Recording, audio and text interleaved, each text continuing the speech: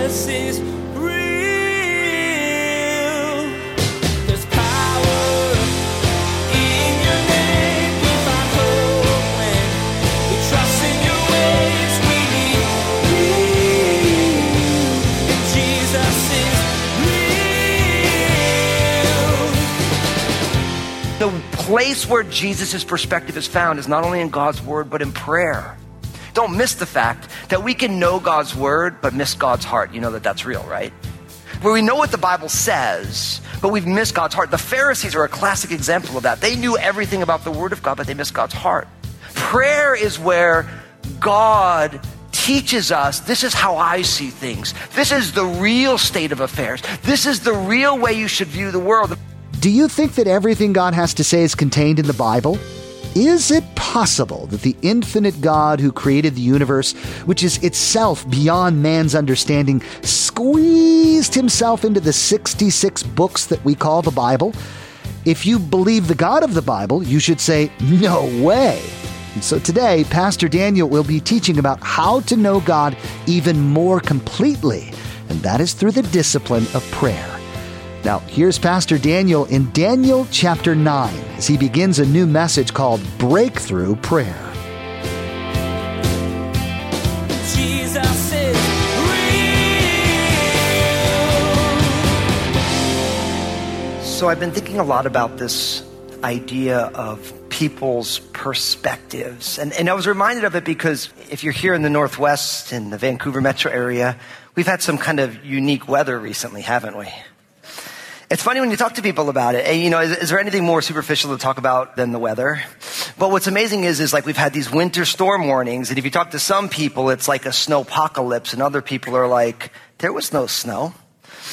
But what's interesting is that if you think about the word perspective, the actual word, it's the prefix per, which means through, and specs, which is we get our word to see through, like your idea of your glasses being spectacles that you see through.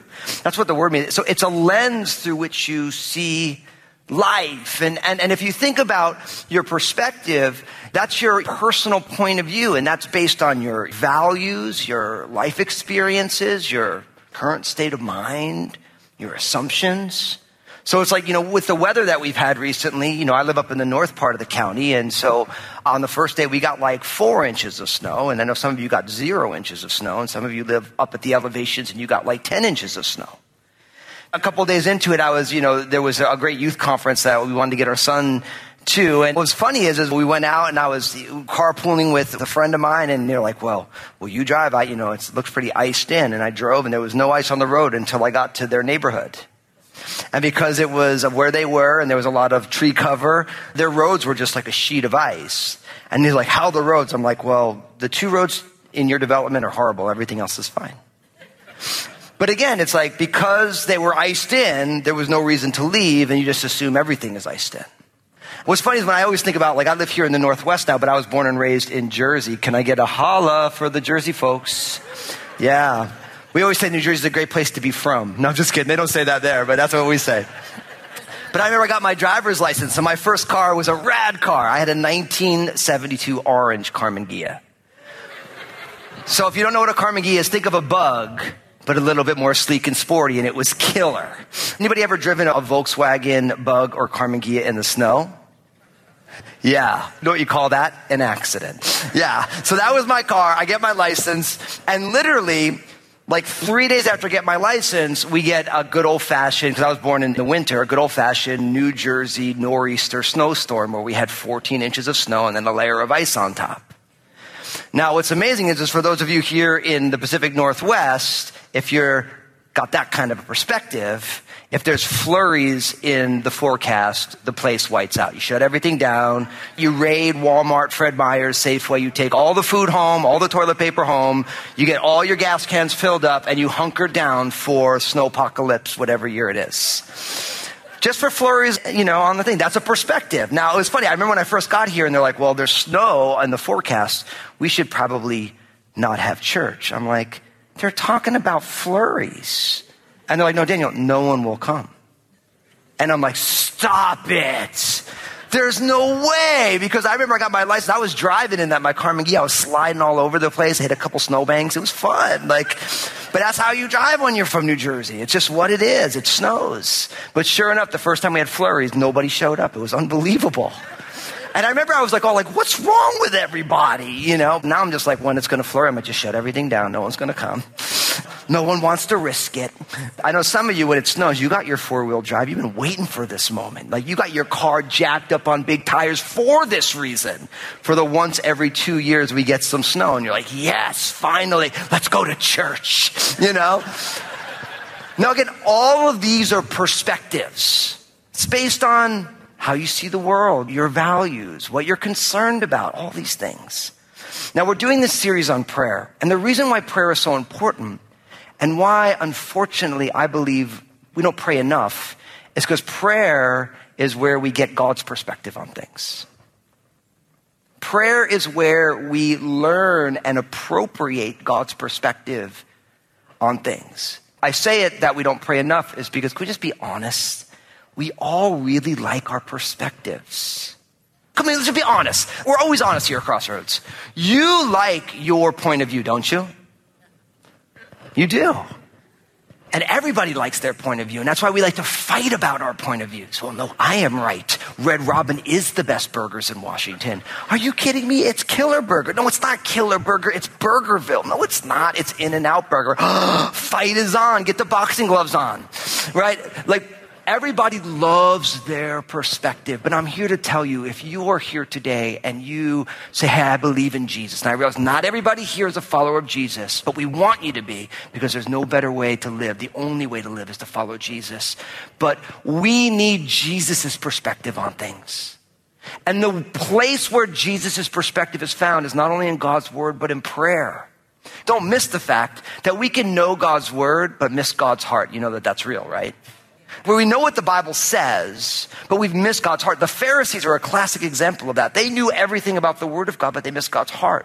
Prayer is where God teaches us, this is how I see things. This is the real state of affairs. This is the real way you should view the world. I want to empower you to move in the world in my name, empowered by my Spirit, but we learn that in prayer. And oftentimes, because the kingdom of self is so highly fortified, prayer is the last place many of us want to go. Because the last thing we want is when the true and living God is being like, your perspective is all jacked up. Anybody ever hear that in prayer? That's how God speaks to me. He's like straight. He's like, Daniel, your perspective is jacked up. I'm like, that's not my heart. But we learn that in prayer. And that is why it's so important to us in this Into the Deep series, that we want your life, your house to be a house of prayer. We want your family to be a family, a house of prayer. We want our church family to be a house of prayer. Because the last thing the world needs is more people hunkered down on their perspectives. And what the world really needs is the people of God having the heart of God, seeing things as God sees it and saying, I want to build into that in my life. So today, as we continue in this series, we're going to be looking at a beautiful prayer, a breakthrough prayer, really, from Daniel chapter 9. So open up your Bibles, Daniel chapter 9. We're going to take verses 1 to 23. And just so you know, I'm not the Daniel I'm talking about. I don't have my own book in the Bible. But open your Bibles, the prophet Daniel. If you're flipping around, if you think about, there's the Old Testament, that's the first 2/3 of your Bible. And then there's the New Testament. So it's in the Old Testament. And it's in that last section of the Old Testament that's called the prophetic books. Now, really, if you know your Bible, it's broken up into the major prophets and the minor prophets. And the major prophets are just majorly long-winded. I see how I did that. There's no such thing as a minor prophet. They spoke less. And Daniel is the last of the major prophets. If you find the book of Psalms, turn right. If you find Isaiah, turn right. If you find like Zephaniah and Obadiah and Haggai, you turn left. That's one of the fun things. My son's name is Obadiah, and I always meet people like, where's that name from? It's from the Bible. Really? It's in the Bible? Yeah, it's the shortest book in the Bible. And I'm like, they're like, I should read it. I'm like, yes, you should. That's what I always say. But the book of Daniel, and of course, because they haven't changed our numbering system yet, chapter 9 is between chapters 8 and 10. We're going to find out all our numbers were wrong. Now, I've called this message a breakthrough prayer, but here's what I want to say about the idea of breakthrough prayer. Because the last thing I want is for anyone here to think, okay, so Fusco is going to give us the tips on how to break through in prayer. Here's what I want to tell you. Because of Jesus, you already have a breakthrough. Because Jesus conquered sin and death. Can I get an amen to that? This is good news. Jesus has already broken through everything. The question for us is, are we understanding what God is up to, how he's working, and what's happening? You already are victorious in Jesus, my friends. It's just a matter of, do we understand what God is up to, how he's working, and what he's asking of us? And so I don't want you to think I'm going to give you like, hey, here's 4 tips on how to break through whatever your struggle is. Really, Jesus has already done that. That's why the Bible says we're more than conquerors through him who loved us. So jumping on in, Daniel chapter 9, verse 1, it says this. In the first year of Darius, the son of Ahasuerus, of the lineage of the Medes, who was made king over the realm of the Chaldeans, verse 2, in the first year of his reign, I, Daniel, understood by the books of the numbers of the years, specified by the word of the Lord through Jeremiah the prophet, that he would accomplish 70 years in the desolations of Jerusalem. Then I set my face toward the Lord God to make requests by prayer and supplications with fasting, sackcloth, and ashes. And I prayed to the Lord my God, and I made my confession and said. Now, if I stop right there, what we learn here is we need to let God's word lead us into the deep of prayer. We need to let God's word lead us into the depths of prayer. Now, really what you find here is it's not only God's word, but it's also the circumstances. In verse 1, we learn that in the first year of Darius, the son of Ahasuerus, of the lineage of the Medes, who was made king over the realm of the Chaldeans, in the first year of his reign. How many of you remember almost nothing from high school history? Yeah, okay. Now, how many of you are high school history teachers? We love what you're doing. So that was a long time ago for some of us. Now, I don't remember much about world history, it was called. That was what I took. But I do remember that at that point I was playing music and I was in bands. And so when you're in a band, you're always looking for good names for bands. And I remember in world history, there was a ruler named Xerxes. Xerxes. And I thought in my 15-year-old brain, that would be a great band name. Now, only to realize later that Xerxes was actually one of the Medo-Persian rulers. I didn't realize it until later reading the Bible. But at the time, I'm like, who's Xerxes? That would be a cool, now playing Club Benet in Sayreville, New Jersey, Xerxes. Can you imagine it? This is the days of metal. You know it was good. So good. Anyway, for Daniel, the Babylonians had just been conquered by the Medo-Persian Empire. And really, this would place it around 539 BC. So, 540-ish years before Jesus. And Daniel is there, and it's the first year of his reign, and Daniel is aware of the fact that God spoke through the prophet Jeremiah in verse 2 and said that the children of Israel would be under Babylonian exile for 70 years. Now, you get that specifically from Jeremiah chapter 25 and Jeremiah chapter 29, those 2 chapters. And if you're really like, I want to know the exact reference, is Jeremiah 25 verses 8 to 12, and then Jeremiah 29 verses 10 and 11. God told the prophet Jeremiah that the Babylonians are coming and they're going to be exiled from Jerusalem for 70 years. And Daniel now, he's lived almost his entire life in Babylon. Daniel was part of the first wave of exiles, and he had been in Babylon for about 66 years at this point. Now you think about this. Daniel was a young Jewish man, wise. In his early life, he was being nurtured to be a ruler in Israel. And sure enough, as a teenager, the Babylonians come on in, everything gets destroyed, they conquer everything, and Daniel, we know his friends come in as Shadrach, Meshach, and Abednego. These guys were taken from Jerusalem, and they were living in Babylon, and Daniel had been advising the Babylonian rulers, and now the Medo-Persian rulers, for his entire life. His whole life's been lived in Babylon, but even though he's not in Jerusalem, he's still reading God's word, and he remembers, hey, Jeremiah said that we were going to be in Babylon for 70 years. And so what does he do? It says, verse 3, then I set my face toward the Lord God to make requests by prayer and supplications with fasting, sackcloth, and ashes, and I prayed to the Lord. See, Daniel let the circumstances of his life and the word of God drive him into prayer. He's seeing what's going on in the world, and he's seeing what's going on in God's word, and he's allowing that now to lead him to seek after God in prayer. And I just simply want to encourage you to do the exact same thing. My friends, we are surrounded by the circumstances of the world unlike anything that has ever happened in history. Something happens on the other side of the globe, and you and I find out about it with video almost instantaneously. So we are more cognizant and aware of what's going on in the world now than anyone else. I mean, you think about something like the Electoral College. I don't want to get in politics. You talk about politics, everyone loses their brains. But the idea of the Electoral College, the reason they had that was before we had computers and they wanted to elect an elected official like a president, you needed to get all the votes from all the people. They didn't have planes, trains, and automobiles. They couldn't send an email. Smoke signals wouldn't work. Carrier pigeons wouldn't get it there. So they needed a way to get the information there quickly, or else it would take you 50 years to find out who the next president was. It's funny how now with all of our technology, it's still taking us a long time, but that's a different discussion for another day. But the whole idea is we are so aware of what's going on in the world.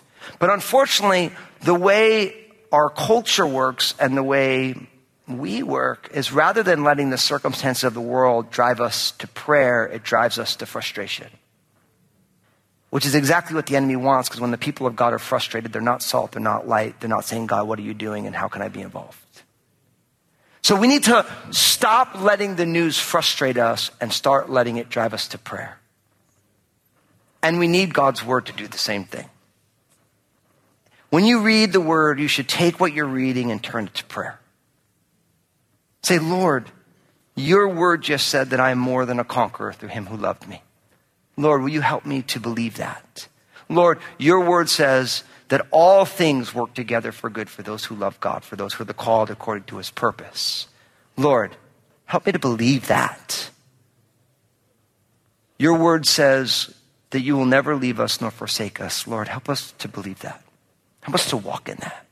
Your word says that I can be anxious for nothing, but in everything with prayer and supplication with thanksgiving. Let your request be made known to the Lord, and let the peace of God that surpasses all understanding guard your hearts and minds in Christ Jesus.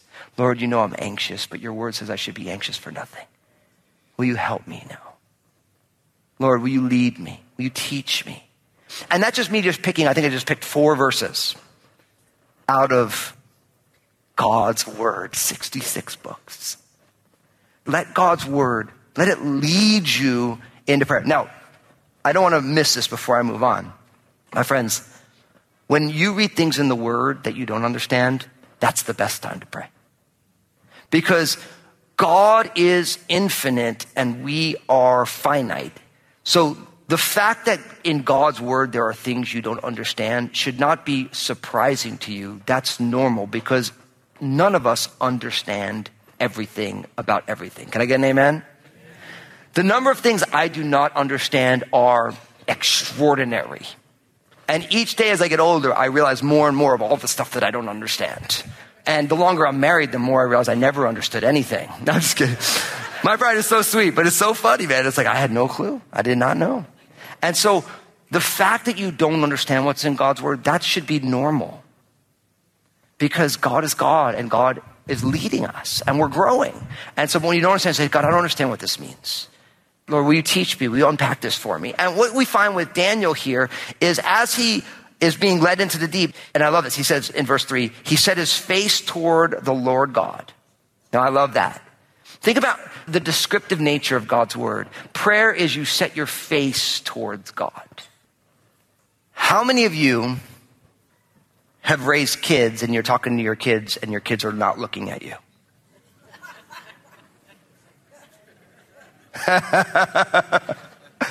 And what do you always say to your kids? Look at me. Or if you teach kindergarten, it's 1, 2, 3, eyes on me. That's right. I do that with my teenagers too. Like 1, 2, 3, eyes on me. Why? Because when you set your face towards them, you're connected and now we talk. How many of you in your relationships, if you're talking to someone and they're not looking at you, it makes you a little nervous, right? Because maybe they're not paying attention. That's why it's so important to put your phones down. because you're connected. So you set your face, and then it says, and I made requests by prayer and supplication. Now, prayer is a general word for the conversation we get to have with God. Supplication speaks of specific requests. That's what it really speaks of. And then you have with fasting, sackcloth, and ashes. Now, this is a whole other thing. Because not only is he praying, he's choosing not to eat so that he can seek God. That's what fasting is. And then it says, and sackcloth and ashes really is like, Daniel's going for it here. Putting on sackcloth was putting on the least comfortable clothes you have. It was literally a spiritual discipline where they'd put on sackcloth. It was almost like camel's hair, which is not super furry and nice. It's pretty prickly. And it would be against your skin, so you were intentionally uncomfortable. That's what sackcloth was. And ashes was literally ashes. Like, I made my face dirty. Fasting, sackcloth, and ashes were all of a sign of outward observances of humility. So really, fasting, sackcloth, and ashes were designed to be outward expressions of an inward humility. That's saying, one, God, I'm intentionally making myself uncomfortable because I'm not eating, even though I need food to survive, I need you more. I'm not comfortable, so I'm not living in luxury right now because I really want to know you, Lord. And I'm literally making myself intentionally dirty because I am like Adam. I was dirt with life breathed into me. So all of it is an outward side of humility. And then Daniel begins to pray. Now, I'm going to give you the big idea of this prayer, at least the first part of it, and it's simply this. Confession is so good for your soul. I said it here a million times. Confession is good for the soul. It's bad for the reputation. And really what we find here is Daniel is confessing the sins of the people to God. Let me read it to you. Picking up in verse 4, it says, O Lord, great and awesome God, who keeps his covenant and mercy with those who love him and with those who keep his commandments. We have sinned, verse 5, and committed iniquity. We have done wickedly and rebelled, even by departing from your precepts and your judgments. Neither have we heeded your servants, the prophets, who spoke in your name to our kings and to our princes and to our fathers and all the people of the land. Verse 7, O Lord, righteousness belongs to you, but to us shame of face, as it is this day to the men of Judah, to the inhabitants of Jerusalem and all Israel, those near and those far off in all the countries in which you have driven them, because of the unfaithfulness with which we have committed against you. Verse 8, O Lord, to us belongs shame of face, to our kings, our princes, and our fathers, because we have sinned against you. To the Lord our God belong mercy and forgiveness, though we have rebelled against him. We have not obeyed the voice of the Lord our God to walk in his laws, which he has set before us by his servants the prophets. Yes, all Israel has transgressed your law and has departed so that they may not obey your voice. Therefore, the curse and the oath written in the law of Moses, the servant of God, have been poured out on us because we have sinned against him. Jesus is It is really easy to hear all the bad news from every corner of the globe and just get bummed out about it and sink into despair. When that happens, how often do you pray about those people or situations? If you're honest, you'll say not very often. Pastor Daniel's teaching today was kind of a kick in the pants to start changing how you approach life with more prayer rather than less, and with a greater sense of God's working in your life. Hey everybody, Pastor Daniel here. I just want to say thank you for tuning in. I'm so stoked you're a listener of Jesus is Real Radio, and I know Jesus has amazing plans for you. I'd love to hear the story of how God's working in your life. Give us a call here at Jesus is Real Radio at 360-256-4655 or email me at real@danielfusco.com. We're so glad we can be a part of your life through the ministry of Jesus is Real Radio. Would you like to be a part of what we're doing? We would like to ask that you prayerfully consider becoming a financial partner of this program. Your contribution, no matter the size, will be used to reach people with the gospel message. Find out more at JesusIsRealRadio.com. Just click on Give. Thank you for partnering with us. Make sure to tune in again as Pastor Daniel will share more from his teaching, Breakthrough Prayer. He's going to dive deeper into the prophet Daniel's prayer of repentance for the people of Israel. You're also going to hear about the approach to prayer that the prophet Daniel took. He did some interesting things, even to the point of changing his clothing and his outward appearance to demonstrate his humility. There's more to come from Pastor Daniel's series called Into the Deep. Please glance at the clock right now and make plans to join us again for another edition of Jesus is Real Radio.